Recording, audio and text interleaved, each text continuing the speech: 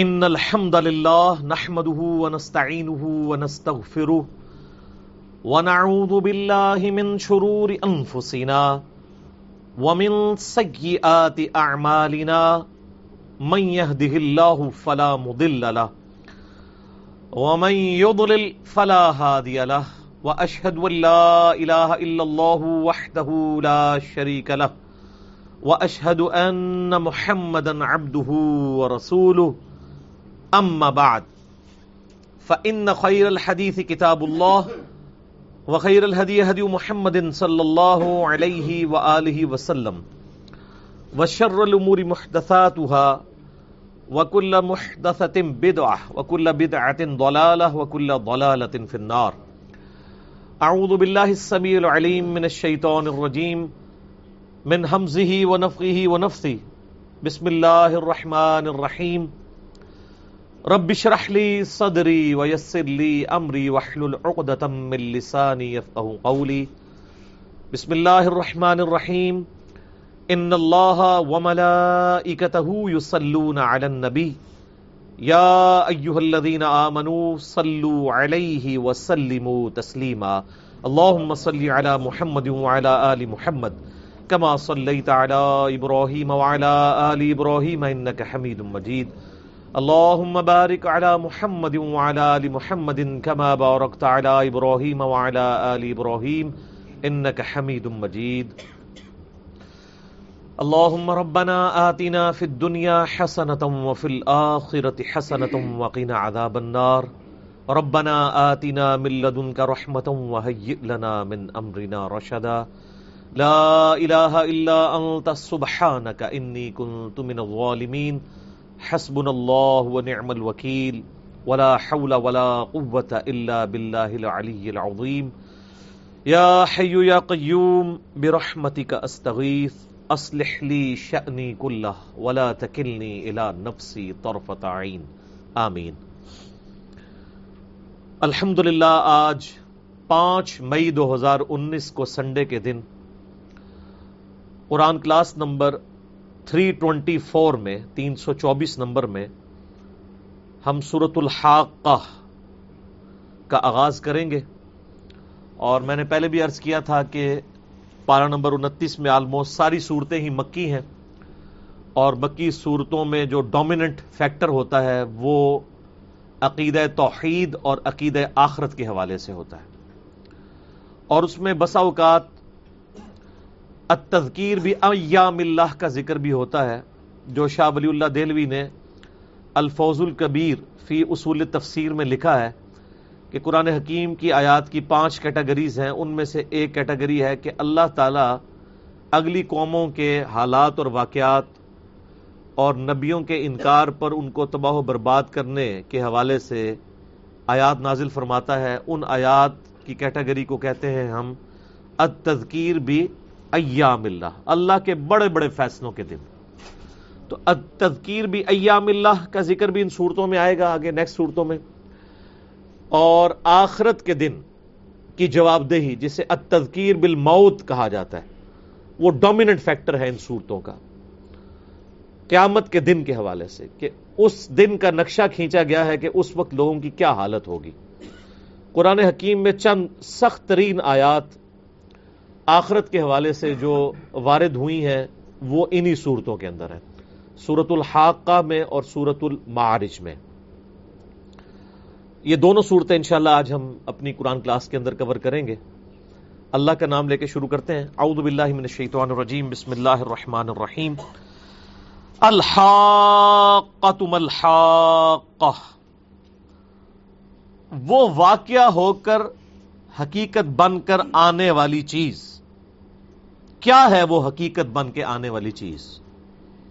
وما ادراک ما الحاقہ، اور اے مخاطب یعنی جن کی طرف قرآن رویل ہو رہا ہے، تمہیں کیا معلوم کہ وہ حقیقت جو واقعہ ہو جائے گی وہ کیا ہے؟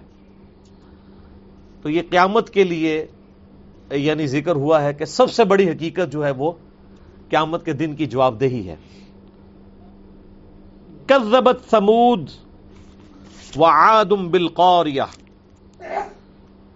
یعنی ان کفار مکہ سے پہلے قوم سمود اور قوم عاد نے، یعنی صالح علیہ السلام اور ہود علیہ السلام کی قوم نے بھی اس الحاقہ کو، جس کا ایک اور نام القاریہ بھی ہے، جو پارہ نمبر 30 میں آ جائے گا نا، القاریۃ ما القاریہ وما ادراک ما القاریہ، انہی الفاظ کے ساتھ، کھڑکھڑانے والی، ٹکرا کر پاش پاش کر دینے والی، یعنی آخرت، قیامت کا دن۔ تو اللہ تعالیٰ فرماتا ہے کہ مشرکین عرب کوئی نویکھلے نہیں ہے کہ انہوں نے وقت کے پیغمبر کا انکار کیا ہے، ان سے پہلے بھی قوموں نے اپنے وقت کے پیغمبروں کا انکار کیا، جن میں ٹاپ آف دا لسٹ 2 قومیں جن کو عرب کے رہنے والے لوگ جانتے تھے۔ نوح علیہ السلام کے فوراً بعد اللہ تعالیٰ نے اسی قوم میں سے ایک نئی قوم کو اٹھایا، اور وہ قوم عاد تھی، جن میں ہود علیہ السلام کو اللہ تعالیٰ نے مبعوث کیا۔ اور یہ ہمیشہ ہوتا رہا ہے کہ جب کبھی بھی اللہ تعالیٰ نے کسی پیغمبر کو مبعوث کیا ہے، اس کے ماننے والے اور نہ ماننے والے 2 گروہ بن جاتے ہیں۔ نہ ماننے والوں کو اللہ تعالیٰ تباہ و برباد کر دیتا ہے، ماننے والوں کو باقی رکھتا ہے، اور پھر کچھ عرصہ جب گزرتا ہے تو ماننے والوں میں پھر 2 گروہ بن جاتے ہیں وقت گزرنے کے ساتھ۔ ایک جو پیغمبروں کی تعلیمات کو چھوڑ دیتے ہیں، دوسرے جو ان تعلیمات کو حرز جان بنا لیتے ہیں، پھر اللہ تعالیٰ ایک نیا پیغمبر مبعوث کرتا ہے، اور پھر یہ سلسلہ جاری رہتا ہے۔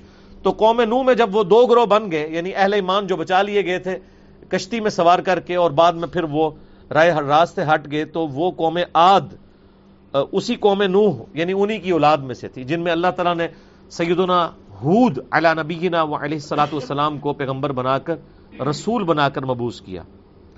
تو وہ ہود علیہ السلام کی قوم کو کہا جاتا ہے قوم عاد۔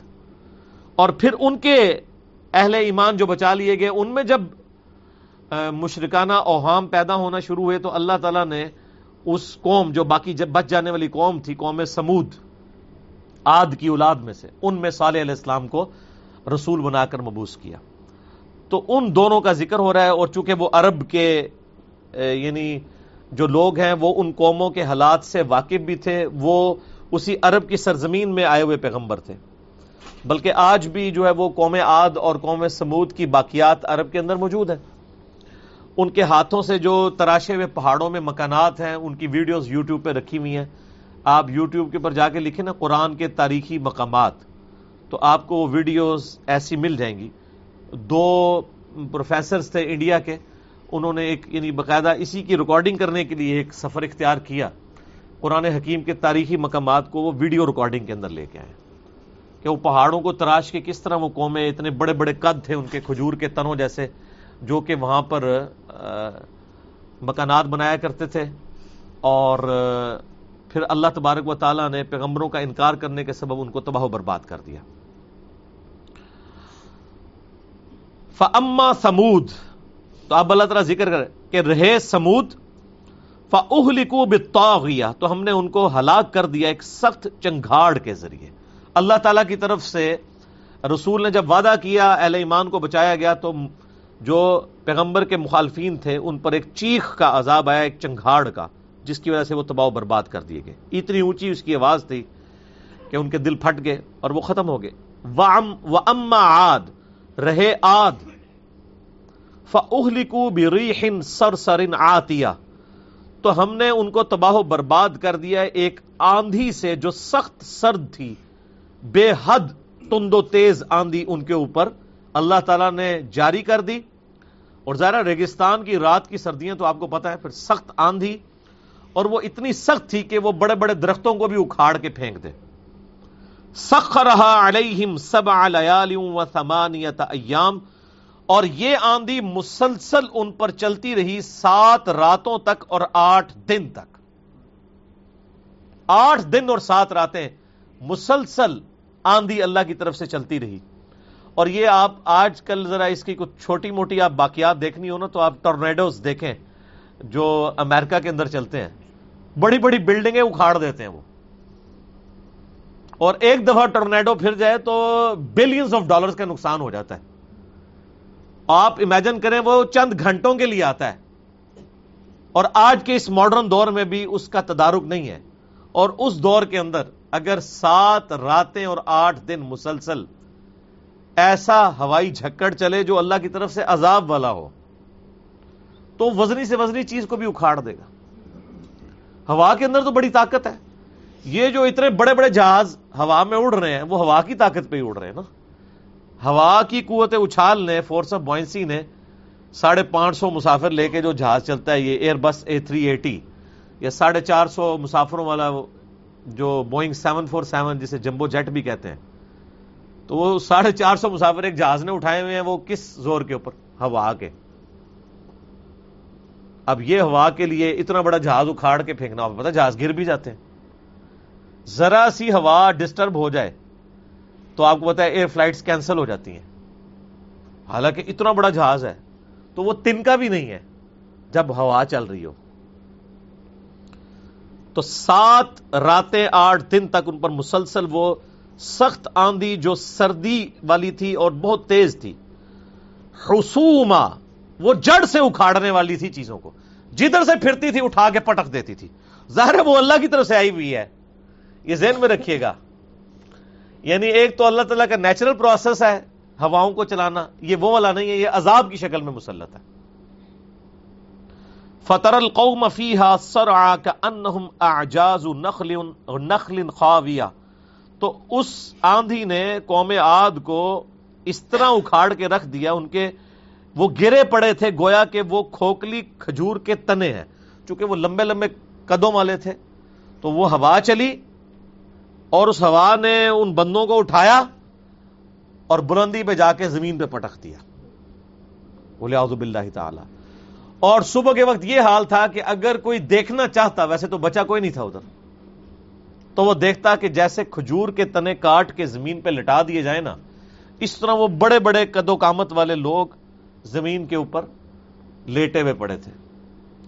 وہ اتنے بڑے بڑے اونچے قد والے تھے، اس لیے آپ ذرا ان کی اگر یعنی ویڈیوز دیکھیں نا، عرب کے اندر جو مقامات وہ ابھی ریسنٹلی پچھلی صدی کے اندر ہی یعنی وہ دریافتیں ہوئی ہیں،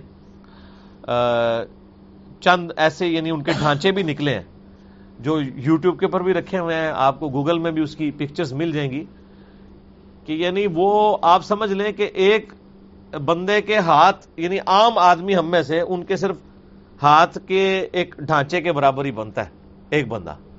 یہ ناک ان کی اتنی بڑی ہے کہ ایک بندے کی جتنی ہائٹ ہوتی ہے، تو اتنے بڑے بڑے تھے وہ. تو اللہ تعالیٰ ان کو تباہ و برباد کر دیا، جیسے کہ کھجور کے تنے کاٹ کے رکھ دیے جائیں کسی میدان کے اندر، اس طرح ان کی لاشیں صبح پڑی ہوئی تھی. فَهَلْ تَرَى لَهُم مِّن بَاقِيَةٍ، تو کوئی ان میں سے باقی بچا ہوا نظر آتا ہے تمہیں؟ یہ دھمکی ہے اس کے اندر کہ تم کیا شے ہو. وَجَاءَ فِرْعَوْنُ وَمَنْ قَبْلَهُ وَالْمُؤْتَفِكَاتُ بِالْخَاطِئَةِ، اور فرعون اور جو اس سے پہلے تھے الٹائی جانے والی بستیوں کے باشندے، انہوں نے بھی خطا کی تھی. الٹائی جانے والی بستی کون سی؟ لوط علیہ السلام کی قوم، جن کے اندر برائی موجود تھی بے حیائی کے حوالے سے، اور اس پوری کی پوری بستی کو اللہ تعالیٰ نے الٹوا دیا عذاب میں. تو اللہ تعالیٰ مارا ہے، ان کے پاس بھی وقت کے پیغمبر آئے تھے، یعنی موسیٰ علیہ السلام اور لوط علیہ السلام. فَعَصَوْا رَسُولًا، تو انہوں نے اپنے رسول کی نافرمانی کی، ربہم، ان کے رب کی طرف سے جو آیا تھا. فَأَخَذَهُمْ أَخْذَةً رَّابِيَةً، تو اللہ تعالیٰ نے پکڑ لیا انہیں بڑی سختی کے ساتھ. اِنَّا لَمَّا طَغَى الْمَاءُ حَمَلْنَاكُمْ فِي الْجَارِيَةِ، ہم نے جب سیلاب کو حد سے یعنی سیلاب گزر گیا، یعنی حضرت نوح علیہ السلام کی قوم پہ جو آیا تھا، تو ہم نے تمہیں کشتی میں سوار کر دیا، کشتیوں میں سوار کیا، یعنی اللہ تعالیٰ نے بچایا انسانیت کو اس طوفان سے کشتی میں سوار کر کے. لِنَجْعَلَهَا لَكُمْ تَذْكِرَةً وَتَعِيَهَا أُذُنٌ وَاعِيَةٌ، تاکہ اس نوح علیہ السلام کی قوم کی بربادی کے واقعے کو اور ان کے بچ جانے والے اس واقعے کو لوگ یادگار کے طور پر محفوظ رکھیں. یاد رکھنے والے کان، یعنی پہلے تو نالج ٹرانسفر ہوتا تھا نا، سن سنا کے بھی، ریٹن فارم میں تو تاریخ آپ کو بہت کم ملتی ہے. یعنی پچھلی تقریباً 5000 سال کی تاریخ ہے جو ٹوٹی پھوٹی فارم کے اندر ریٹن میں موجود ہے. ادروائز اس سے پیچھے کی جتنی تاریخ ہے وہ جو بھی جو ہمیں ملتی ہے، کچھ تورات کے اندر سے مل جاتی ہے، کچھ جو لوگوں نے سنی سنائی تاریخ چل رہی ہے، اس میں ظاہر ہے جھوٹ بھی شامل ہے، سچ بھی شامل ہے. بہرحال چند ایک جو بڑی تباہیاں انسانیت کی تاریخ میں ہوئی ہیں وہ تو سب کو معلوم ہے. یعنی اگر آپ یہ کہیں کہ 8 سے 1000 سال بعد بھی انسانیت کو کسی کتاب پڑھنے کی ضرورت نہیں پڑے گی جنگ عظیم اول اور دوم کے لیے، ورلڈ وار 2 اور 1، یعنی یہ نسل در نسل انسانیت کو پتہ ہے کروڑوں لوگ مرے تھے، تو یہ چیز یاد رکھنے والے کان آگے ٹرانسفر کرتے رہتے ہیں۔ آج بھی تاریخ پاکستان اگر کسی نے نہ بھی پڑھی ہو تو نسل در نسل لوگوں کو یہ چیزیں ٹرانسفر ہوئی ہیں کہ ہمارے آباء و اجداد کو یہ ملک بنانے کے لیے کیا قربانیاں دینی پڑی۔ ہم میں سے کتنے لوگوں نے کتاب پڑھی ہوگی، لیکن ہمیں یہ نسل در نسل چیزیں ٹرانسفر ہو رہی ہیں۔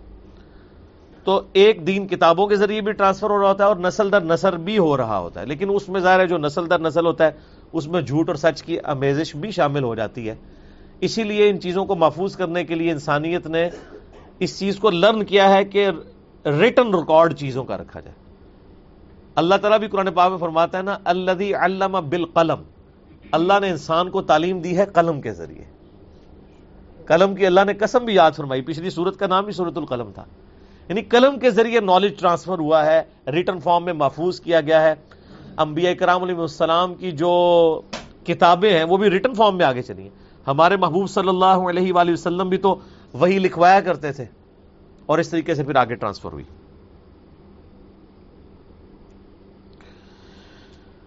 فَإِذَا نُفِخَ فِي الصُّورِ نَفْخَةٌ وَاحِدَةٌ، اب اللہ تعالیٰ قیامت کے دن کا ذکر کر رہا ہے کہ دنیا پہ تو ایک عذاب آیا، بخاری مسلم میں حدیث ہے کہ جس کی موت آ گئی اس کی قیامت تو قائم ہو گئی، لیکن ایک وہ بڑی قیامت بھی آنی ہے، اس کا ذکر آ رہا ہے کہ جب پھونک مار دی جائے گی سور میں ایک بار، وَحُمِلَتِ الْأَرْضُ وَالْجِبَالِ، اور زمین اور پہاڑوں کو اٹھایا جائے گا، فَدُكَّتَ دَكَّةً وَاحِدَةً، اور ان کو چورا چورا کر دیا جائے گا، ان کو برابر کر دیا جائے گا، پورا میدان بنا دیا جائے گا۔ یعنی اللہ تعالیٰ یعنی قیامت والے دن ظاہر ہے فورس آف گریوٹی تو ڈسٹرب ہوگی نا، وَجُمِعَ الشَّمْسُ وَالْقَمَرُ، سورج اور چاند بھی آپس میں مل جائیں گے، اور جب گریوٹی ڈسٹرب ہوگی تو پہاڑ بھی اکھڑ جائیں گے، اور سب کے سب پہاڑ یعنی سب سے یعنی انسان کے اوپر روب اگر اس زمین کی کسی چیز کا ہے وہ پہاڑ ہے، اس سے زیادہ کوئی مضبوط چیز نہیں ہے۔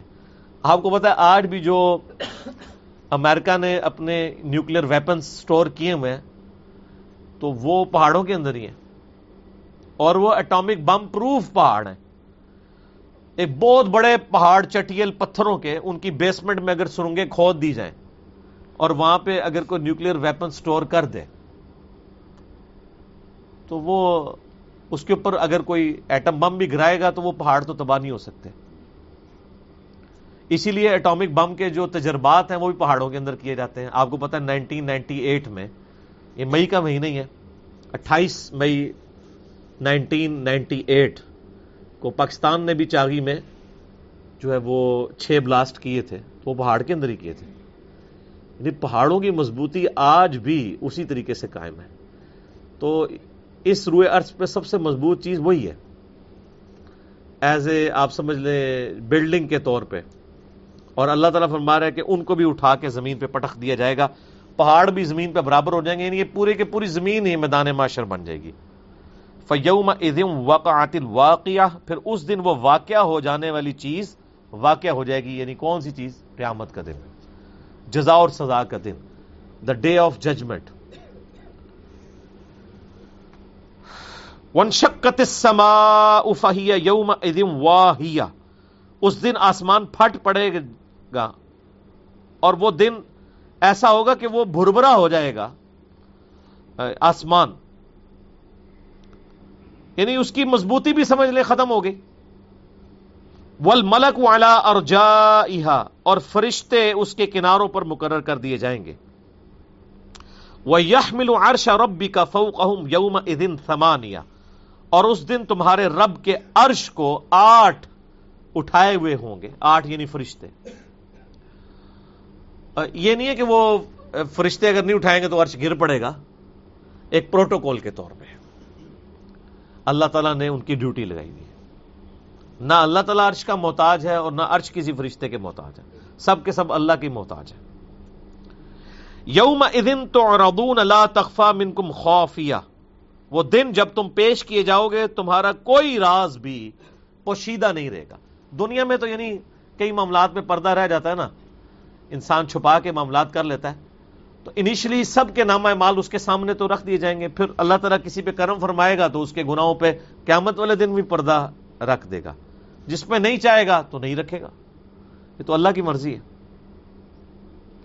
فَأَمَّا مَنْ أُوتِيَ كِتَابَهُ بِيَمِينِهِ، اب ایک کیٹیگری کے لوگوں کا ذکر ہو رہا ہے جو اہل جنت میں سے ہوں گے، جن کو دیا جائے گا ان کا نامہ اعمال دائیں ہاتھ میں، فَيَقُولُ هَاؤُمُ اقْرَءُوا كِتَابِيَهْ، تو وہ مسرت کے ساتھ یعنی کہے گا یہ دیکھو میرا نامہ اعمال، ایک نعرہ مارے گا، خوشی کا اظہار کرے گا۔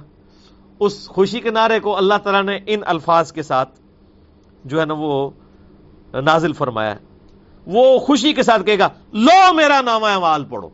ظاہر ہے جی وہ تو کامیابی وہ دن ہے کہ جب کوئی شخص فخر کرے، اس کا فخر کرنا کوئی تکبر نہیں ہے، تکبر کے معاملات تو دنیا کے ساتھ ہیں، وہاں تو لوگ فخریہ کہیں گے جی میں نے صحیح کام کیے تھے، دیکھو مجھے آج رزلٹ مل گیا۔ ادھر تو نہیں ہم اپنی نیکیاں کسی کو جتا سکتے، ضائع ہو جائیں گی، لیکن رزلٹ کے بعد تو سب کچھ ٹھیک ہے۔ انی ظننت انی ملاق حسابیہ، مجھے یقین تھا دنیا کی زندگی میں کہ میں اپنے حساب کو پہنچوں گا، یعنی میں نے دنیا میں جو مشقت اٹھائی تھی اللہ اور اس کے پیغمبر کی عز وجل و صلی اللہ علیہ وآلہ وسلم ان کی اطاعت اختیار کی تھی اسی امید پہ کہ میں نے مر کے اللہ کے پاس جانا ہے۔ فَهُوَ فِي عِيشَةٍ رَاضِيَةٍ، بس وہ خوش نصیب اپنی پسند کی زندگی گزارے گا پھر وہاں پہ، فی جنت عالیہ، اس عالی شان جنت میں، قطوفها دانیہ، جس میں خوشے جھکے ہوئے ہوں گے، یعنی کوئی فروٹ توڑنے کے لیے کسی کو درخت پہ چڑھنا یا کوئی سیڑھی نہیں لگانی پڑے گی، وہ سارے کے سارے پھل اتنے جھکے ہوئے ہوں گے کہ ایک شخص کے ہاتھ کی اپروچ پہ ہوں گے۔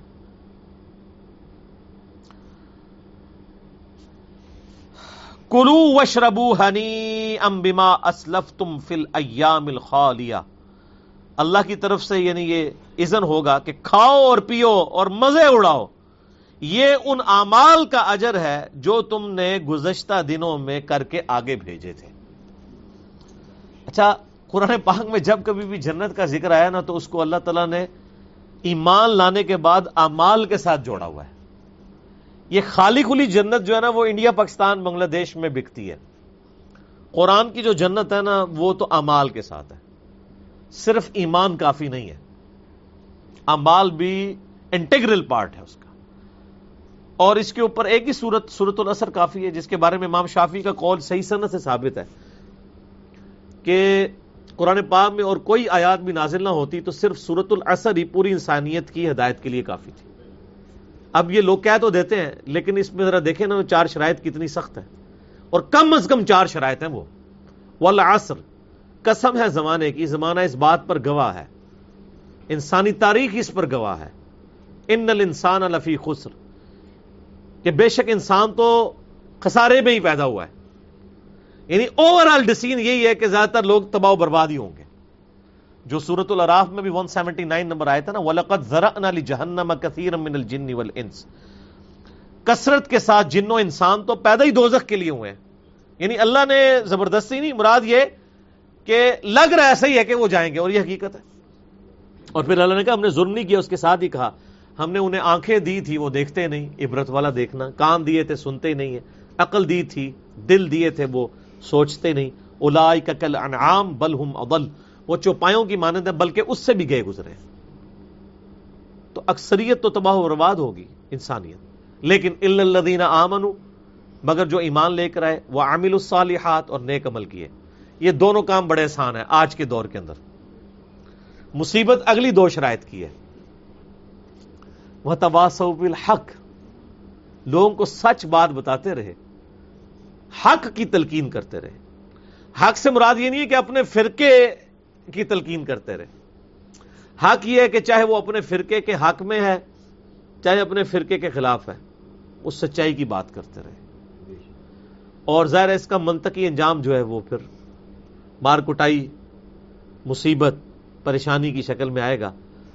تو وَتَوَاصَوْا بِالصَّبْرِ، پھر صبر کی وہ تلقین کرتے رہے، یعنی صبر کی تلقین کی بات ہو رہی ہے، صرف صبر خود نہیں کرنا، صبر کی تلقین بھی کرنی ہے۔ اس لیے دائی جو ہوتا ہے نا، جو دعوت کو کھڑی کرتا ہے، اس کا حوصلہ بہت بلند ہونا چاہیے، تبھی دعوت کامیاب ہوتی ہے۔ اگر دائی کا حوصلہ پست کر دیا جائے تو دعوت ساری بیٹھ جائے گی۔ آپ قرآن پاک بھی ہم تقریباً اینڈ پہ پہنچ چکے ہیں، آپ نے دیکھا ہے تھرو آؤٹ کافروں نے پورا زور لگایا کہ نبی علیہ السلام کو کسی طریقے سے ڈسکریج کر دیا جائے، نبی علیہ السلام اپنا کام چھوڑ کے بیٹھ جائیں تو ظاہر ہے پوری کی پوری دعوت گر جائے گی۔ آج بھی جو دعوت کو لانچ کرتا ہے، جو لیڈنگ پوزیشن کے اوپر ہوتا ہے، اس کو نیچا کرنے کے لیے ہر طرح سے کوششیں کی جاتی ہیں، دھمکی کی شکل میں اور معاشی اعتبار سے، گھراؤ کے اعتبار سے اور کئی چیزوں کے اعتبار سے۔ تو آزمائش تو آنی ہے سر۔ اور میں آپ کو پرسنلی بتاؤں کہ میں کبھی بھی کسی آزمائش کو دیکھتا ہوں نا، تو میں اپنے یعنی وائف سے بھی یہ بات کرتا ہوں، اپنے دوستوں سے بھی، کہ جو بندہ آزمائش بن کے آپ پہ نازل ہوا ہے نا، وہ آزمائش تو آپ پہ آنی تھی۔ اللہ تعالیٰ انسٹرومنٹ کسی بندے کو بنا دیتا ہے۔ ہم خام خواہ ان لوگوں پہ غصہ کھا رہے ہوتے ہیں۔ موت تو آنی تھی، چاہے آپ ٹریکٹر کے نیچے آ کے مر جائیں۔ دنیاوی قانون میں تو قصاص لیا جائے گا اس سے، لیکن موت کا وقت وہی مقرر تھا۔ انسٹرومنٹ کوئی بندہ ہی بنتا ہے، آلہ کار، تقدیر کا آلہ کار انسان ہی بن رہا ہوتا ہے۔ اسی طریقے سے کوئی گالی گلوچ آپ کو کرتا ہے، کوئی آپ کو یعنی ذہنی طور پہ اذیت دیتا ہے، تو ان سارے معاملات میں آپ کو صبر و شکر کے ساتھ چلنا چاہیے، اور یہ سمجھنا چاہیے کہ یہ اللہ تعالیٰ کی طرف سے آلہ کار ہیں۔ اور قرآن حکیم میں یہ مضمون کئی جگہ ہے کہ ہم نے انسانوں اور جنوں میں انبیاء کے دشمن اٹھائے ہیں، تو انبیاء کے طریقے پہ چلنے والوں کے دشمن بھی انسانوں اور جنوں میں ہمیشہ اٹھتے رہیں گے، اور حق اور باطل کی جو یہ کشاکش ہے، اسی کے اندر ہی تو مزہ ہے۔ اگر سب کچھ ہیپی ہیپی چل رہا ہوتا تو سر سارے کلمہ پڑھ لیتے نا۔ ابو جہل کو پتہ تھا کہ کلمے کا مطلب یہ ہے کہ اب میری مرضی نہیں چلے گی، اللہ کی مرضی چلے گی۔ آج کے زمانے میں ابو جہل ہوتا تو کلمہ پڑھ لیتا، کیونکہ کلمہ پڑھ کے آپ نے اپنی مرضی سے زندگی گزارنی ہے، نماز کوئی نہیں پڑھنی، روزہ کوئی نہیں رکھنا، سچ کوئی نہیں بولنا، حلال حرام میں تمیز کوئی نہیں کرنی۔ تو آج کل تو کلمہ پڑھنا بہت آسان ہے۔ تو معذرت کے ساتھ ابو جہل کو ایمان کے جو لوازمات تھے ان کی انڈیا، پاکستان، بنگلہ دیش کے مسلمانوں سے زیادہ ہی سمجھ تھی۔ اس کو پتا تھا میری مرضی نہیں چلے گی۔ لا الہ کا مطلب اسے پتا تھا کہ ہر چیز کی بھی نفی کرنی ہے، اور اللہ کو معبود ماننا ہے، اور محمد رسول اللہ صلی اللہ علیہ وآلہ وسلم کو اپنا امام ماننا ہے۔ تو یہ یعنی مشکل وقت انسان کے اوپر آتے ہیں، تو وتواصوا بالحق وتواصوا بالصبر۔ اب سائملٹینیس کنٹراسٹ آ رہے ہیں، آپ نے اہل ایمان کا سن لیا، اب ذرا ان کا سنیں جو اللہ تعالیٰ کے غضب کے مقام دوزخ میں جانے والے ہیں، وَلِعَوْذُ بِاللَّهِ تَعَالَى اللہم اجرنا من النار، آمین۔ وَأَمَّا مَنْ أُوتِيَ كِتَابَهُ بِشِمَالِهِ، اور وہ لوگ جن کو نامہ اعمال بائیں ہاتھ میں دیا جائے گا، فَيَقُولُ يَا لَيْتَنِي لَمْ أُوتَ كِتَابِيَهْ، وہ کہے گا ہائے افسوس، کاش مجھے میرا نامہ اعمال نہ دیا جاتا۔ بائیں ہاتھ میں دینے کا مطلب یہ ہے کہ بھائی فیل، پڑھنے کی ضرورت ہی نہیں۔ اور دوسری جگہ قرآن پاک میں اور احادیث میں آتا ہے کہ وہ بائیں ہاتھ میں نامہ اعمال پیچھے سے دیا جائے گا، اسے پیچھے سے اس لیے دیا جائے گا کہ جب اس کو نامہ اعمال دیا جائے گا نا بائیں ہاتھ کی طرف، تو اب لینے سے انکار کر دے گا، کیونکہ اس کو پتا بھی میرے بائیں ہاتھ میں دے رہے ہیں تو پاکستان میں تو کام چل سکتا ہے نا، لیکن آخرت میں تو نہیں چلتا۔ تو وہ پیچھے سے بھی اسے جب ہاتھ پیچھے کرے گا، فرشتے پیچھے سے پکڑا دیں گے اس کو، بولے اعوذ باللہ تعالی۔ تو کہے گا افسوس، کاش مجھے میرا نامہ اعمال دیا ہی نہ جاتا۔ وَلَمْ أَدْرِ مَا حِسَابِيَهْ، اور میں نے کبھی سیریس ہی نہیں لیا تھا کہ میرا حساب بھی ہونا ہے۔ یا لیتہا کانت القاضیہ، اے کاش موت میرا قصہ تمام کر دیتی، یعنی میں جو مر چکا تھا دوبارہ زندہ ہی نہ ہوتا، نہ زندہ ہوتا اور نہ یہ معاملات ہوتے۔ ما اغنا عنی مالیہ، آج میرے مال نے مجھے کچھ کام نہیں دیا۔ ہلک عنی سلطانیہ، میری بادشاہی بھی فنا ہو گئی۔ دنیا میں اگر کوئی بادشاہ تھا، کوئی کسی بڑی پوسٹ پہ تھا، سب کچھ اس سے جاتا ہے. اور سر آخرت میں کیا جاتا رہا؟ دنیا میں ہی جاتا رہتا ہے. وہ انگلش میں ایک نظم بھی ہے، ڈیتھ دا لیولر. ڈیتھ وہ چیز ہے جو ہر چیز کو لیول کر دیتی ہے. کیسے؟ دنیا میں چاہے کوئی بادشاہ تھا، امریکہ کا پریزیڈنٹ تھا، یا وہ کسی فٹ پاتھ پہ بھیک مانگنے والا لاوارث انسان تھا، دونوں مرنے کے بعد ایک لیول پہ ہیں. وہ بھی زمین کے اندر ہے، وہ بھی زمین کے اندر ہے. ڈیتھ سب کو برابر کر دیتی ہے. اگر کوئی کسی محل کے اندر تھا، وہ بھی زمین کے اندر چلا گیا. آپ چاہے اس کا مزار بھی بنا لیں، ہے زمین کے اندر ہی ہے، باہر نکال کے مزار بنانے کا رسک کوئی نہیں لے سکتا، کیونکہ آپ کو جو وہ عقیدوں کی کہانیاں کرائی گئی ہیں اس میں تو رسک لیے نہیں نہ جا سکتا. اسی لیے میں اکثر کہتا ہوں نا، اکثر لوگ کہتے ہیں وہ جی ہمارے بزرگوں کی لاشیں سلامت نکلتی ہیں، تو میں بڑی معصومانہ خواہش رکھتا ہوں کہ لاش تو دفنانے کے بعد سلامت نکلنی ہے نا، تو آپ دفنانے سے پہلے 1 مہینے کے لیے وہ لاش باہر رکھ دیں اور مجھے بتائیں آپ کہ وہ سلامت رہتی ہے اور بدبو نہیں چھوڑتی. تو یہ رسک آپ کیوں نہیں لیتے؟ یہ لیں اور پوری دنیا کو آپ اپنے مکتب فکر کے اندر لے آئیں. بعد میں جو آپ نے کلیم کرنے ہیں تو پہلے کر کے بتائیں. یہ رسک آج تک نہیں کسی نے لیا. تو یہ سب کی سب کہانی ہے. اعوذ باللہ تعالی. تو وہ کہے گا کہ کاش دنیا میں میرا معاملہ ہی تمام ہو جاتا، نہ آج میرا مال میرے کام آ سکا، نہ میری بادشاہت، وہ بھی ختم ہو گئی. پھر حکم ہوگا اللہ کی طرف سے فرشتوں کو، خذوہ فغلوہ، پکڑ لو اسے اور اس کی گردن میں توق ڈال دو. ثم الجحیم صلوا، پھر اسے دوزخ میں جھونک دو. ثم فی سلسلۃ ذرعها 70 ذراعا فاسلکوہ، پھر 70 گز لمبی زنجیر میں اسے جکڑ دو. یہ 70 تو عدد کثرت کے لیے استعمال ہوا ہے. بخاری مسلم میں حدیث ہے کہ جس نے دنیا میں ایک بالشت زمین بھی کسی کی دبائی تو 7 زمینوں کا توق اس کے گلے میں لٹکا دیا جائے گا اس ایک گناہ کی پاداش میں. حقوق العباد کا معاملے کتنے سٹرانگ ہے. ایک بالشت زمین، یہاں لوگ پورے پلاٹ ہڑپ کر جاتے ہیں اور بھائیوں کے مرنے کے بعد اپنے بھتیجوں کی جائیداد کے اوپر بھی قبضہ کر لیتے ہیں. تو اللہ تعالیٰ ہمارا ہے کہ ایک لمبی زنجیر سے اسے جکڑا جائے گا. انہ کان لا یؤمن باللہ العظیم، یہ بدبخت اللہ پر ایمان نہیں رکھتا تھا. اچھا اس طرح کی آیات آتی ہے نا تو مسلمان فوراً خوش ہو جاتے ہیں کہ اچھا ایڈا ڈرایا اے تے کافروں دے بارے چ آیت ہے، فوراً خوش ہوتے ہیں. اور سر پورے کا پورا قرآن ہی کافروں کے بارے میں ہے، کیونکہ پہلے اولین مخاطب تو کفار ہی تھے نا. تو میں نے اس پہ بڑا ایک ڈیٹیل لیکچر دیا ہے، مسئلہ نمبر 154، قرآن پاک کی آیات کے حوالے سے کافروں کی آیات مسلمانوں کے بارے میں کوٹ کرنا، مسلمانوں کی آیات کافروں کے بارے میں کوٹ کرنا. تو اس میں ایک معصومانہ سا میرا سوال ہے کہ جو گستاخ رسول کے بارے میں اکثر آپ کو علماء کہتے ہیں نا جی وہ جی گستاخ رسول تو حرامی ہوتا ہے، قرآن میں لکھا ہوا ہے بعد ذالک زنیم. تو وہ جو قرآن پاک میں گستاخ رسول حرامی تھا وہ مسلمان تھا یا کافر تھا؟ کافر، ولید بن مغیرہ. تو آپ آج کل کے مسلمانوں کو کیوں آپ گستاخ رسول کہتے ہیں؟ یہ تو آیات کافروں کے بارے میں نازل ہوئی ہے. پھکی. تو وہ پارٹی جو قرآن کی آیات اپنے اوپر لینے کے لیے تیار نہیں ہے، بتوں والی آیات، یہ کافروں والی آیات، خود پوری دنیا کو وہ کافروں والی آیات فٹ کر رہی ہیں بعد ذالک زنیم. اور یہ ایسا فارمولہ ہے کہ آپ ان کا فرقہ چھوڑ دیں تو آپ بعد ذالک زنیم ہے، اور اگر واپس آ جائیں دوبارہ حلالی ہو جائیں گے، اور پھر جیسے ہی آپ دوبارہ چھوڑیں پھر آپ بعد ذالک زنیم ہو جائیں گے. تو یہ کافروں کے بارے میں آیت نہیں ہے. نہیں، قرآن پاک میں جو آیات جس سے فٹ اسے گفٹ، چاہے کافر ہے یا مومن ہے. تو ایمان یہ نہیں اللہ پر لاتا تھا، یعنی جو ایمان لانے کا حق ہے.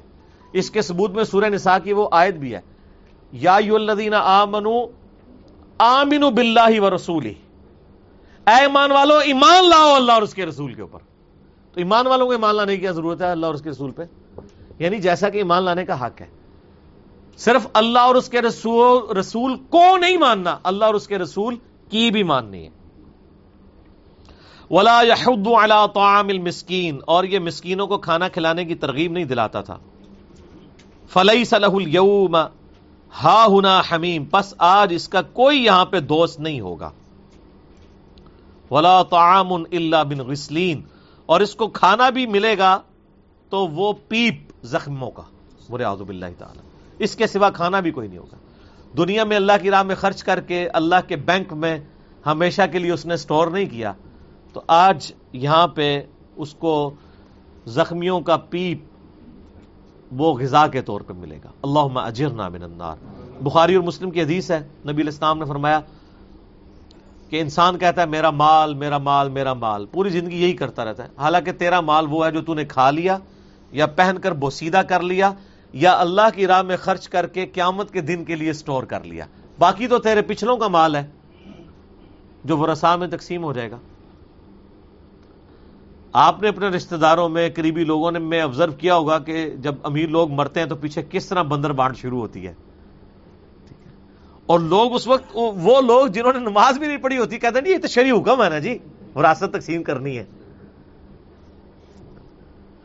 وہ شریعت کہ اس حکم پہ عمل کرنے کے لیے بےتاب ہوئے ہوتے ہیں، ٹھیک ہے، کیونکہ دنیاوی منفعت وابستہ ہوتی ہے نا، تو وہ مال تو پچھلوں کے لیے آپ نے چھوڑ دیا، مال وہ ہے جو آپ نے خود استعمال کر لیا یا آخرت میں سٹور کر لیا، وہ آپ کا مال ہے۔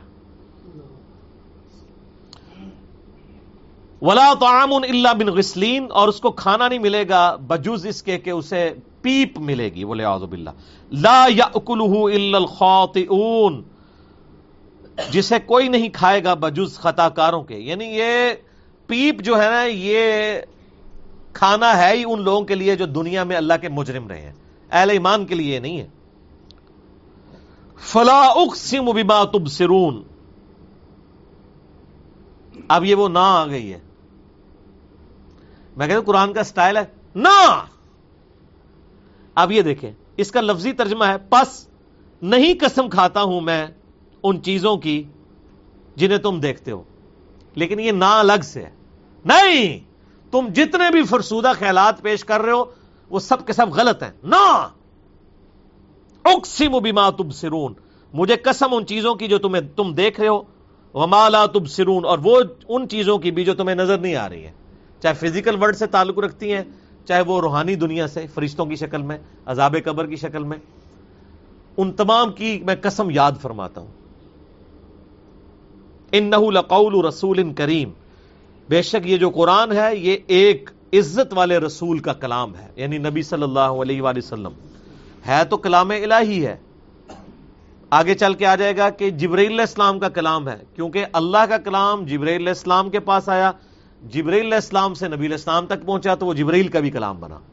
الٹیمیٹلی جو تم سن رہے ہو ہمارے نبی سے وہ ایک عزت والے رسول کا کلام ہے، وما ہوا بقول شاعر، یہ شاعر کا کلام نہیں ہے، اور شاعر کا تو مزاج ہی کچھ اور ہوتا ہے، یہ کلام بھی شاعرانہ نہیں ہے اور نبی علیہ السلام کا کریکٹر بھی شاعرانہ نہیں ہے۔ قلیلا ما تؤمنون، لیکن بہت کم لوگ ہی ہیں جو اس بات پہ ایمان لاتے ہیں۔ ولا بقول کاہن، یہ کسی کاہن جادوگر کا بھی کلام نہیں ہے۔ قلیلا ما تذکرون، لیکن بہت ہی کم لوگ نصیحت حاصل کرتے ہیں۔ تنزیل من رب العالمین، بلکہ یہ تو نازل ہوا ہے رب العالمین کی طرف سے۔ اب بڑی سخت آیات آ رہی ہیں، وَلَوْ تَقَوَّلَ عَلَيْنَا بَعْضَ الْأَقَاوِيلِ، اگر یہ نبی ہماری طرف کچھ ایسی باتیں منسوب کر دیں جو ہم نے ان پر وحی نہیں کی، لَأَخَذْنَا مِنْهُ بِالْيَمِينِ، تو ہم ان کا دایاں ہاتھ پکڑ لیں، ثُمَّ لَقَطَعْنَا مِنْهُ الْوَتِينَ، اور ہم ان کی رگے دل کاٹ دیں۔ اگر یہ نبی اپنی مرضی سے کوئی بات آپ لوگوں تک پہنچائیں جو اللہ نے وحی نہ کی ہو تو ہم پھر نبی کو بھی نہ چھوڑیں گے، دائیں ہاتھ پکڑ کے ان کی رگے جہاں کاٹ دیں گے۔ فما منکم من احد عنہ حاجزین، پھر تم میں سے کوئی ایک بھی ایسا نہیں ہوگا جو ہمیں اس عمل سے روک سکے۔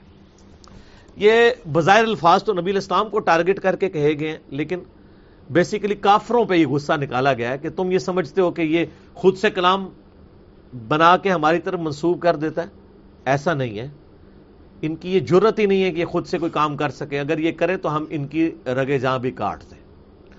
اچھا، اور پھر لوگوں میں سے کوئی بچانے والا نہ ہو اس پیغمبر کو، یہ بفرض محال ہے کہ اگر ایسا ہو جائے، ایسا تو نہیں ہوا۔ انہی آیات کا سہارا لیتے ہیں قادیانی لوگ، اور وہ کہتے ہیں کہ اگر غلام احمد قادیانی نے جھوٹا دعوی نبوت کیا ہوتا تو اللہ تعالیٰ اس کا دایاں ہاتھ پکڑ کے اس کی رگے جاں کاٹ دیتا. تو چونکہ غلام احمد قادیانی دجال کے ساتھ ایسا معاملہ نہیں ہوا، لہذا اس بات کا یہ ثبوت ہے کہ وہ معاذ اللہ پیغمبر ہے. تو یہ اکثر وہ سوال بھی اٹھاتے ہیں ان آیات کی روشنی میں. تو یاد رکھیے گا، یہ قرآن پاک نے اصول بیان کیا ہے ان لوگوں کے لیے جو اللہ کے پیغمبر ہوں. جو پیغمبر نہیں ہے ان کے لیے اصول بیان نہیں ہوا، وہ تو کذاب ہیں. ان کے لیے اصول یہ ہے کہ ان کے ساتھ معاملہ امت کرے گی، وہ امت کی ڈیوٹی ہے.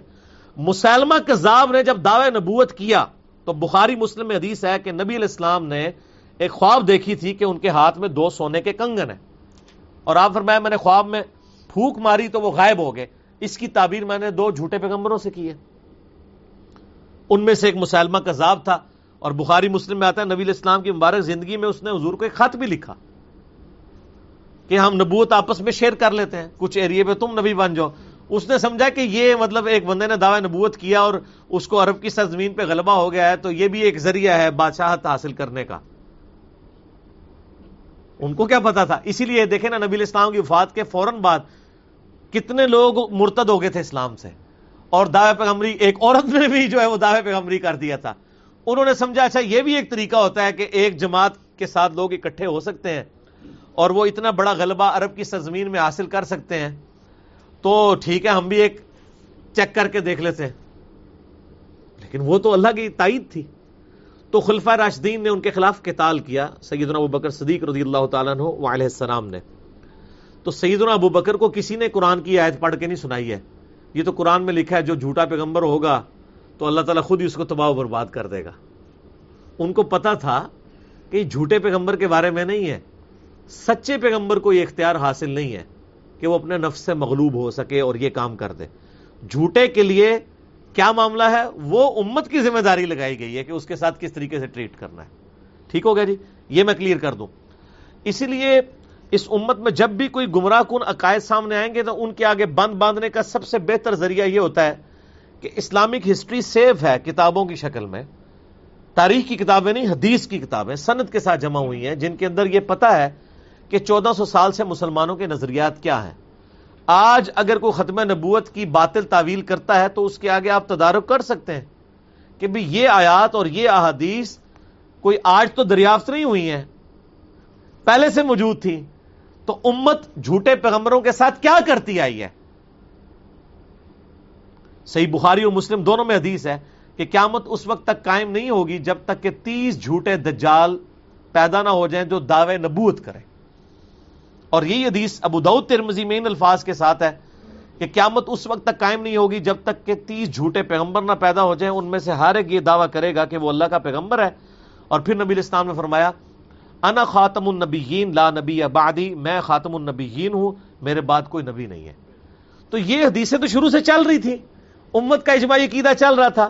ان احادیث کی صحت کا انکار کرنا یا ان احادیث کی باطل تعویلات کرنا اور ایک پوری کے پوری ڈھکوسلے پہ مبنی ایک جھوٹی نبوت کو کھڑا کر کے امت کو اس نبوت کا پابند کر دینا، تو یہ خود گمراہی کے لیے کافی ہے.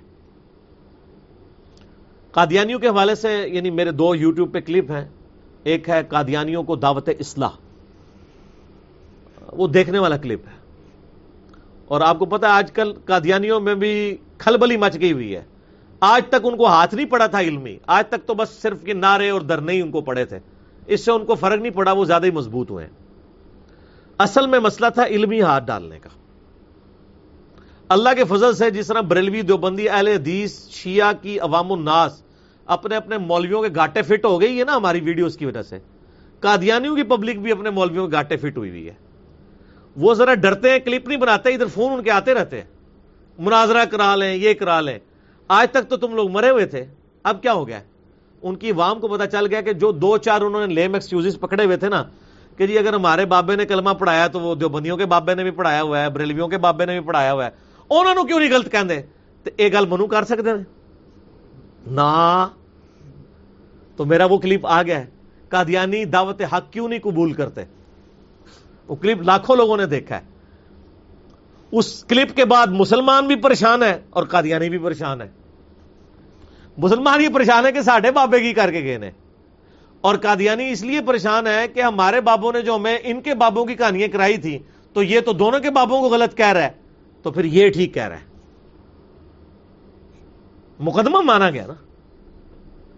تو یہ علمی طریقہ تھا. پرسیکیوشن کوئی طریقہ نہیں ہے کہ آپ کسی مکتبہ فکر سے اختلاف کریں اور کہ جی اس کو قتل کر دو اور یہ کر دو وہ کر دو، یہ کوئی طریقہ نہیں ہے.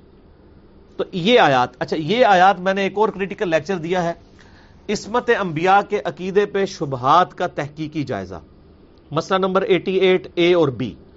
اس میں نے قرآن پاک سے یہ ثابت کیا تھا کہ عصمت انبیاء کا عقیدہ یہ ہے کہ انبیاء خود سے محفوظ یا معصوم نہیں ہوتے، بلکہ اللہ تعالیٰ ان کی حفاظت کرتا ہے گناہوں کے اگینسٹ. اور اگر اللہ حفاظت نہ کرے ان کا سٹیٹس بھی عام انسانوں والا ہے. سورہ یوسف میں آیا کہ اس عورت نے قصد کیا یوسف کا، اور یوسف بھی قصد کر لیتا اگر اپنے رب کی برہان نہ دیکھتا. تو یوسف کے اندر اس کا مطلب ہے وہ یعنی کیپیسٹی موجود تھی قصد کرنے کی، وہ بچ کیوں گئے؟ اللہ نے بچایا. ٹھیک ہے، تو یہ ہے عصمت انبیاء کا عقیدہ. تو اس میں نے یہ یاد کور کی ہے، وَإِنَّهُ لَتَذْكِرَةٌ لِّلْمُتَّقِينَ، اور یہ قرآن تو نہیں نصیحت مگر ان کے لیے جو ڈر جائے. متقی سے مراد یہ داڑھی پگڑی نہ سمجھیے گا، جو اس کو یہ ڈر لگ جائے کہ مجھے میری مرضی کے بغیر کسی نے پیدا کیا اور مجھے وہ زندہ کر کے پوچھے گا، تو اس کے لیے نصیحت ہے قرآن میں. اور جس نے اس چیز کو، اس کریشن کو سیریس نہیں لیا کہ مجھے میری مرضی کے بغیر کس نے آن دا فیس آف ارتھ پٹ کر دیا اس میریکل پلانٹ پہ، تو اس کے لیے قرآن میں اور نبی علیہ السلام کی باتوں میں کوئی نصیحت نہیں ہے. وَإِنَّا لَنَعْلَمُ أَنَّ مِنْكُمْ مُكَذِّبِينَ، اور اے نبی ہمیں خوب معلوم ہے کہ تم میں سے بعض، یعنی نبی علیہ السلام کو تسلی دی جا رہی ہے کہ ان لوگوں میں سے آپ علیہ السلام کو لوگ جھٹلاتے ہیں. وَإِنَّهُ لَحَسْرَةٌ عَلَى الْكَافِرِينَ، تو یہ جو کچھ ہمارے پیغمبر کے ساتھ کر رہے ہیں، ٹھٹا اور مذاق کر رہے ہیں کہ عذاب کیوں نہیں آ رہا، عذاب تو آنا ہے جب اللہ تعالیٰ نے طے کیا ہے. یہی مذاق جو ہے نا ہمارے پیغمبر کے ساتھ، یہ باعث حسرت بن جائے گا ان کے لیے. وَإِنَّهُ لَحَقُّ الْيَقِينِ، اور بے شک یہ حق ہے، یعنی قرآن کی تعلیمات کے مرنے کے بعد زندہ کیا جائے گا اور تمہیں اعمال کا جواب دہ ہونا پڑے گا. فَسَبِّحْ بِاسْمِ رَبِّكَ الْعَظِيمِ، تو اے نبی آپ اپنے رب کا نام لے کر اس کے اپنے رب کی عظمت بیان کرتے رہیں. اسی کے تحت پھر صحیح بخاری اور مسلم میں آتا ہے جب یہ آیات نازل ہوئی ہیں تو نبی علیہ السلام سبحان ربی العظیم پڑھا کرتے تھے رکوع میں، اور جب وہ آیت نازل ہوئی سبح اسم ربک الاعلی، تو اس کے بعد سے آپ پھر سجدوں میں سبحان ربی الاعلی پڑھا کرتے تھے. اب اگلی سورت جو ہے سورۃ المعارج ہے، اور یہ بھی قیامت سے ریلیٹڈ ہے، مکی سورت ہے. اعوذ باللہ من الشیطان الرجیم، بسم اللہ الرحمن الرحیم. سأل سائل بعذاب واقع، سوال کرنے والے نے، ایک سائل نے سوال کیا اس واقعہ ہو جانے والے عذاب کے بارے میں، ڈیمانڈ کی کہ وہ عذاب آ جائے. اس آیت کے بارے میں دو رائے ہیں علماء کی. یہ کس نے اللہ سے عذاب مانگا تھا؟ یا تو یہ مانگنے والا شخص کوئی کافر ہے، جو کافر اکثر کہتے تھے کہ اے نبی ہمیں تم دھمکیاں دیتے ہو، بتاؤ قیامت کا دن کب آئے گا، عذاب کب آئے گا، ہم نے پیغمبروں کا انکار کیا، تم ہمیں سناتے ہو کہ جب رسولوں کا انکار کیا جاتا ہے تو اللہ کا عذاب آ جاتا ہے، ہم بھی تو اتنے عرصے سے تمہیں انکار کر رہے ہیں، اللہ کا عذاب ہم پہ تو کوئی نہیں آیا. تو یہ یعنی وہ عذاب مانگا کرتے تھے. سورۃ الانفال میں بھی آتا ہے، وہ کہتے تھے کہ اگر یہ نبی سچ ہے تو اے اللہ ہم پہ آسمان سے پتھر نازل فرما. پتھر کوئی نازل نہیں ہوتے تھے، وہ کہتے تھے دیکھو یہ اگر سچا ہوتا تو پتھر آ جاتے. ٹھیک ہو، تو اللہ تعالیٰ تو کسی کے دھمکی کا پابند تو نہیں ہے، وہ تو اس کا فیصلہ ہے کہ کب عذاب آئے گا کب نہیں آئے گا. تو کافروں نے کہا کہ لے کے آؤ عذاب. اور ایک تفسیر یہ بھی ہے کہ نبی علیہ السلام نے ان کافروں کی بار بار تنگ کرنے کے اوپر اللہ سے پھر دعا کر دی کہ اللہ ان پہ کوئی عذاب کی قسط آ بھی جائے. اور وہ بخاری مسلم میں آتا ہے کہ قحط سالی کی شکل میں مشرکین عرب پہ ایک عذاب آیا، اور پھر حضور کے پاس وہ آئے کہ دعا کریں آپ یہ ٹل جائے.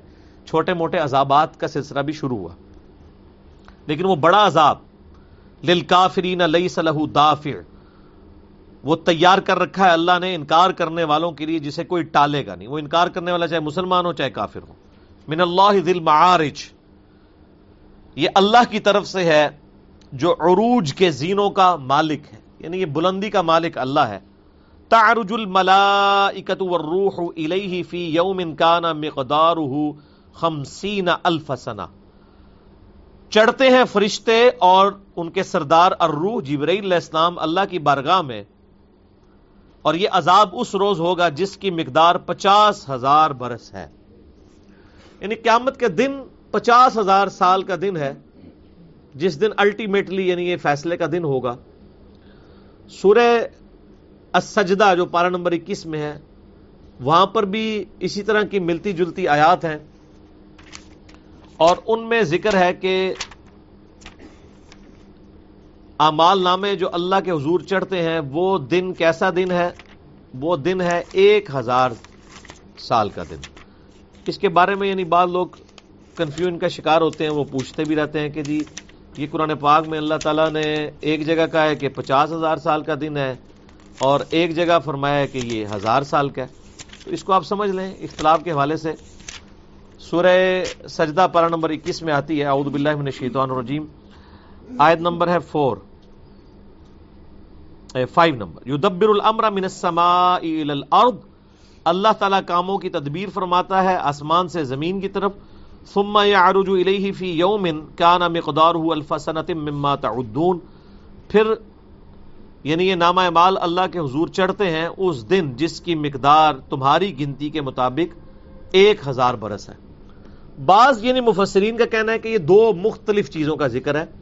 سورہ سجدہ میں جو 1000 سال کا ذکر ہے وہ قیامت کا دن نہیں ہے، بلکہ اللہ تعالیٰ کا دنیا میں جو پلان ہے وہ 1000 سال کا ہوتا ہے، اور پھر وہ ہر 1000 سال میں ایک سال کا پلان نازل ہوتا ہے، جس کے لیے اللہ تعالیٰ نے لیلۃ القدر رکھی ہوئی ہے، پورے سال کا پلان. اور پھر ہفتے کا بھی پلان ہوتا ہے، جو آپ کو پتہ ہے کہ ہر پیر اور جمعرات کو نامہ اعمال اللہ کے حضور چڑھتے ہیں، بخاری مسلم میں آتا ہے. پھر روز کا بھی ہے، بخاری مسلم میں ہے کہ فجر کے وقت فرشتے آتے ہیں، عصر کے وقت وہ نامہ اعمال لے کے اوپر چڑھ جاتے ہیں، اور جو عصر والے فرشتے ہیں وہ فجر کے وقت چلے. تو یعنی روزانہ کے بیسس پہ بھی اللہ کے حضور نامہ اعمال چلتے ہیں، پھر کمبائنڈلی ویکلی بیسس پہ بھی، اور پھر سال کی بیس پہ بھی لیلۃ القدر ہے، اور پھر 1000 سال کا پلان بھی ہے.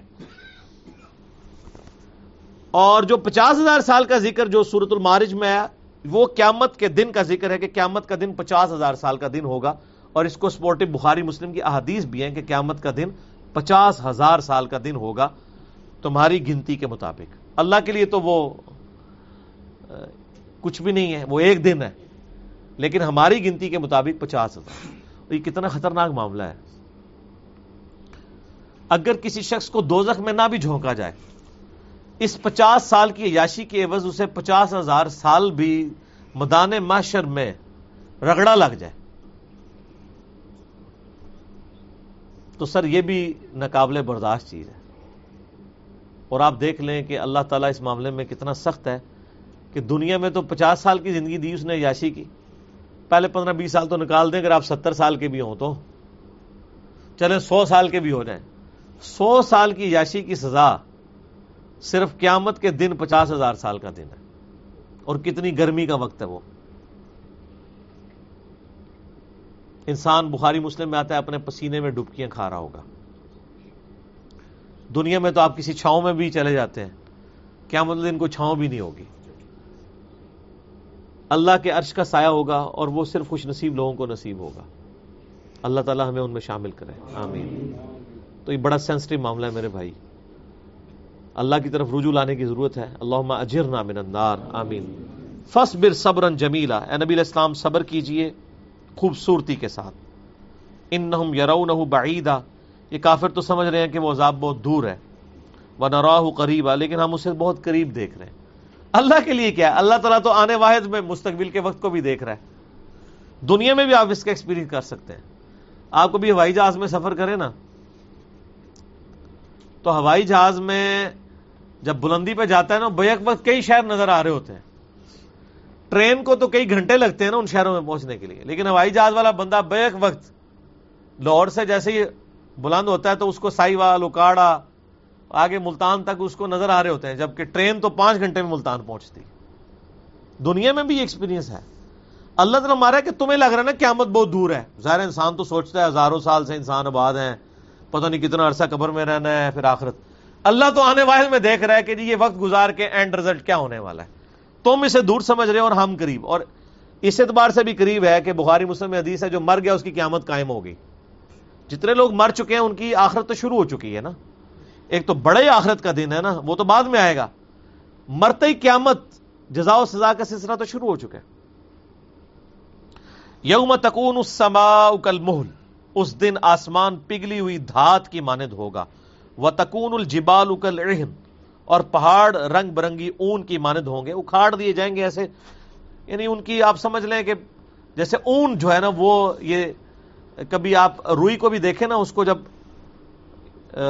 جو ہے وہ آپ یہ تکیے کے لیے یا رضائی کے لیے مشینری کے اوپر دیں نا، تو وہ اس وقت جب اس کو مشین کے اندر کوٹا جاتا ہے نا، تو وہ اس کی باریک سے ریشے اڑ رہے ہوتے ہیں. یہ پہاڑوں کی اوقات ہوگی، جیسے گریوٹی ڈسٹرب ہو جائے گی تو ہر چیز اڑتی پھر رہی ہوگی. وَلَا يَسْأَلُ حَمِيمٌ حَمِيمًا، اس دن کوئی بھی جگری یار دوسرے کا حال نہیں پوچھے گا. دنیا میں تو بڑی یاری ہے نا. وہ کافر بھی کہتے تھے کہ تم نبی علیہ السلام کی بات نہ مانو، ہم قیامت دن تمہیں بچا لیں گے. اللہ فرما رہا ہے ادھر کوئی جگری یار بھی کام نہیں آئے گا. یبصرونہم، بس ایک دوسرے کو دیکھ رہے ہوں گے. یود المجرم لو یفتدی من عذاب یومئذ ببنیہ، ہر مجرم یہ تمنا کرے گا کہ کاش بطور فدیہ عذاب سے بچنے کے لیے اپنے بیٹوں کو دے دے. دنیا میں بیٹوں کے پیچھے حرام خوری کر رہا ہوتا ہے ان کی ضروریات کو پورا کرنے کے لیے، شریعت کو پامال کر رہا ہوتا ہے، اور آخرت میں وہ کہے گا بیٹے لے لے یا اللہ مجھے چھوڑ دے. وصاحبتہ واخی، اپنی بیوی کو بھی اپنے بھائیوں کو بھی دے دے. وفصیلتہ التی تؤوی، اور اپنے خاندان کو جو مشکل میں اسے پناہ دیا کرتا تھا. یعنی انسان کو بڑا خاندان کا سہارا ہوتا ہے نا دنیا کی زندگی میں. تو لیکن وہ انسان قیامت دن کہے گا یا اللہ میرے بال بچے، بیوی، بہن بھائی، بیٹے سب کچھ مجھ سے لے لے، بس مجھے چھوڑ دے. ومن فی الارض جميعا، اور جتنے زمین میں آباد ہیں سب کے سب. ثم ینجی، پھر مجھے یعنی نجات دے دی جائے، ان سب کو بھی میں فدیے میں دے دوں. پوری دنیا کے انسانوں کی حکومت، کوئی انسان پوری دنیا پہ تو حکومت نہیں کر سکتا. تو اللہ تعالیٰ کہہ رہا ہے اگر پوری دنیا میں بھی کوئی حاکم ہونا تو وہ ساری اپنی رعایا بھی دینے کے لیے تیار ہو جائے کہ میں بچ جاؤں. مجھے بتائیں اس سے زیادہ کیا سمجھایا جائے کسی کو آخرت کے دن کی جواب دہی کے حوالے سے؟ کلا، نہ، یہ ترجمہ ہے اس کا. انہا لظیٰ، ایسا تو ہونے کا نہیں، وہ تو آگ ہے بھڑکتی ہوئی. نزاعۃ للشوا، نوچ لے گی گوشت پوست کو. یعنی وہ صرف جلانے والی نہیں ہے، اکھاڑ لینے والی چیز ہے ہر چیز. اللہم اجرنا من النار. تدعو من ادبر وتولی، وہ بلائے گی جس نے دنیا میں حق سے پیٹ پھیری اور روگردانی اختیار کی، اس کو اپنی طرف بلا لے گی، خود ہی نوچ لے گی. وجمع فاوعى، اور مال جمع کرتا رہا اور مسلسل اسے سنبھال کر رکھتا رہا، اللہ کی راہ میں خرچ نہیں کیا. ان الانسان خلق ہلوعا، بے شک انسان کو اللہ تعالیٰ نے پیدائشی طور پہ لالچی پیدا کیا. یعنی ظاہر ہے اللہ نے انسان میں کمزوریاں رکھی ہیں، تبھی تو امتحان ہے نا. اگر انسان میں کمزوری نہ ہو تو امتحان تو نہ ہو. اگر انسان کے اندر یہ اللہ تعالیٰ سرشت میں رکھ دیتا کہ وہ اپنے پاس کوئی چیز نہ رکھتا، لوگوں کو ہی کھلاتا پلاتا رہتا، تو پھر جوڑنے کے فضائل آتے ہیں قرآن و حدیث میں، خرچ کرنے کے فضائل نہ آتے. خرچ کرنے کے فضائل اس لیے آ رہے ہیں کہ جوڑنا اس کی سرشت میں. اذا مسہ الشر جزوعا، جب اسے تکلیف پہنچے تو سخت گھبرا جانے والا ہے. واذا مسہ الخیر منوعا، اور جب اسے کوئی دنیاوی دولت انعام ملتا ہے تو وہ حد درجے بخیل ہو جاتا ہے. یعنی جب تکلیف پہنچتی ہے تو ٹیمپرامنٹ لوز کر جاتا ہے، اور جب مال ملتا ہے تو بخیل بن جاتا ہے، اللہ کی راہ میں خرچ ہی نہیں کرتا.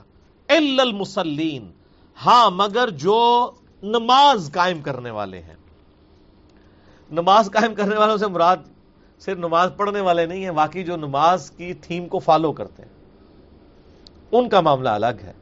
الذین هم علی صلاتہم دائمون، وہ لوگ جو اپنی نمازوں پر پابندی اختیار کرتے ہیں. والذین فی اموالہم حق معلوم، وہ لوگ جو اپنے مالوں میں مقررہ حق رکھتے ہیں، ان کو پتا ہے کہ یہ جو مال اللہ نے مجھے دیا ہے، غریبوں کو اللہ نے لے کر آزمایا ہے اور مجھے دے کر آزمایا ہے. میری آزمائش یہ ہے کہ میں نے غریبوں پہ خرچ کرنا ہے. جس طرح غریبوں کی آزمائش یہ ہے کہ انہوں نے صبر کرنا ہے، اس طریقے سے امیر کی آزمائش یہ ہے کہ اس نے اپنے مال کو غرباء کے اوپر خرچ کرنا ہے.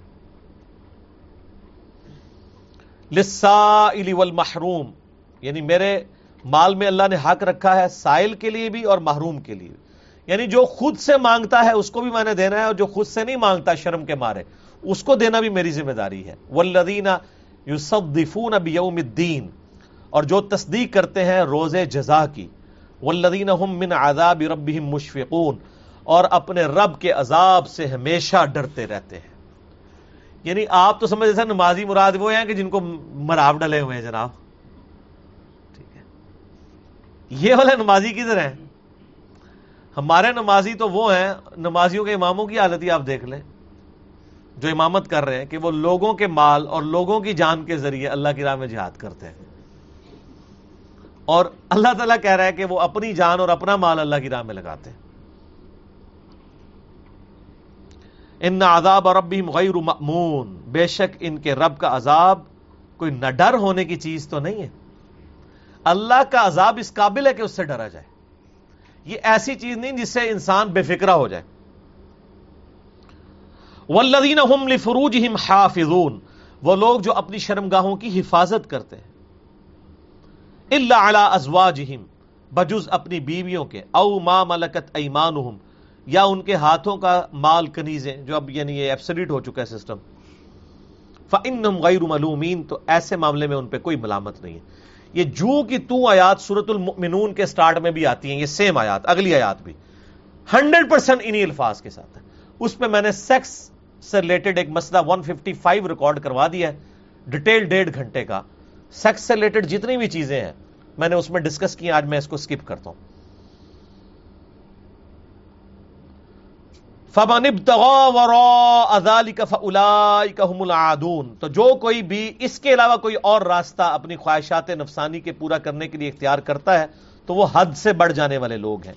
وَالَّذِينَ هُمْ لِأَمَانَاتِهِمْ وَعَهْدِهِمْ رَاعُونَ، اور ان کی نشانی یہ بھی ہے کہ وہ اپنی امانتوں اور عہد و پیمان کی پاسداری کرتے ہیں، یعنی اہل ایمان کی نشانی ہے. وَالَّذِينَ هُمْ بِشَهَادَاتِهِمْ قَائِمُونَ، اور وہ لوگ ہیں جو اپنی گواہیوں پر قائم رہتے ہیں. ایک تو بڑی گواہی ہے نا جو الست بربکم، ہماری روحوں نے اللہ کے ساتھ عہد کیا ہے، اس پہ قائم رہتے ہیں. اور دنیا میں بھی اولو العلم قائما بالقسط ہوتے ہیں.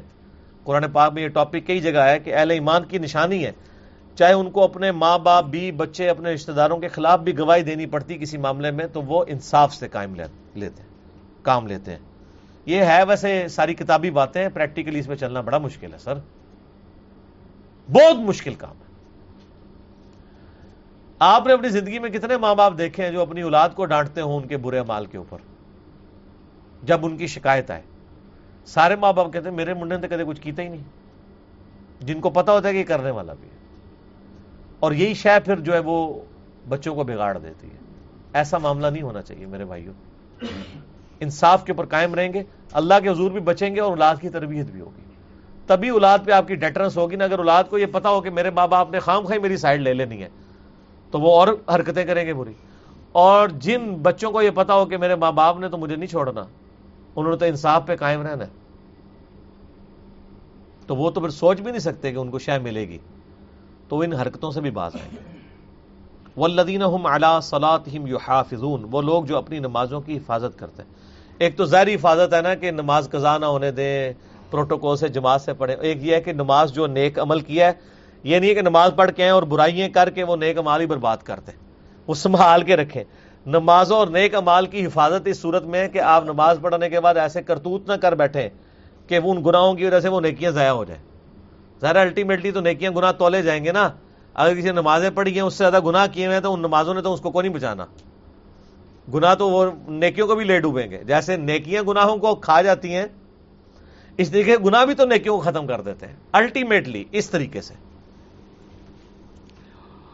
اولئک فی جنات مکرمون، ایسے لوگ پھر عزت والی جنت میں ہوں گے، جنتوں میں ہوں گے. فما للذین کفروا قبلک مہطعین، پس ان کافروں کو کیا ہوا ہے کہ اے نبی علیہ السلام آپ کی طرف ٹکٹکی باندھ کر دیکھتے ہیں، یعنی قریب ہے کہ آپ پہ جھپٹ پڑے. آج بھی آپ کسی کے سامنے قرآن پیش کریں اور اس کے مزاج کے خلاف کوئی بات کریں تو وہ لگے گا ایسے جناب آپ کو پڑ جائے گا.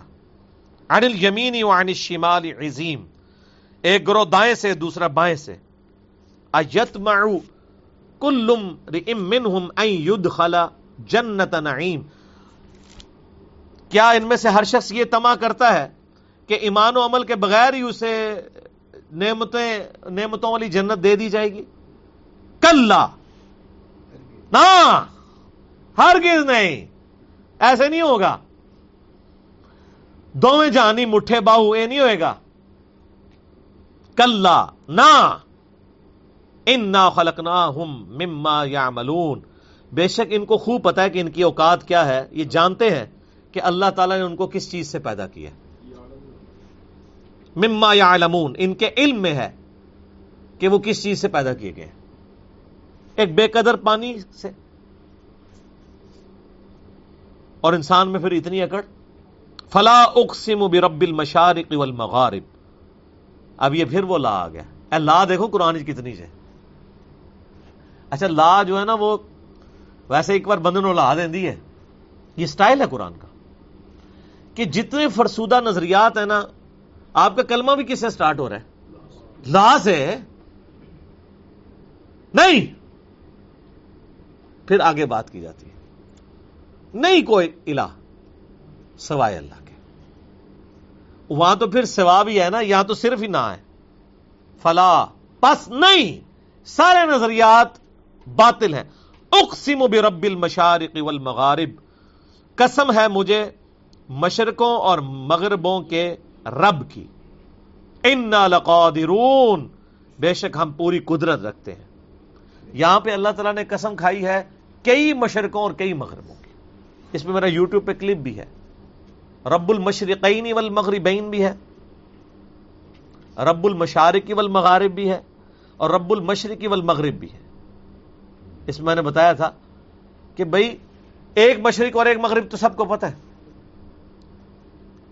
ورنہ روزانہ زمین کے ریفرنس سے جو سورج طلوع ہوتا ہے وہ ایک نئی اورینٹیشن سے ہوتا ہے. اسی تو آپ دیکھیں سورج آہستہ آہستہ سردیوں میں شفٹ ہو جاتا ہے. سردیوں کی مغرب اور ہوتی ہے اور گرمیوں کی اور 365 دن روزانہ ایک نئی اورینٹیشن سے وہ طلوع ہوتا ہے ود ریسپیکٹ ٹو زمین.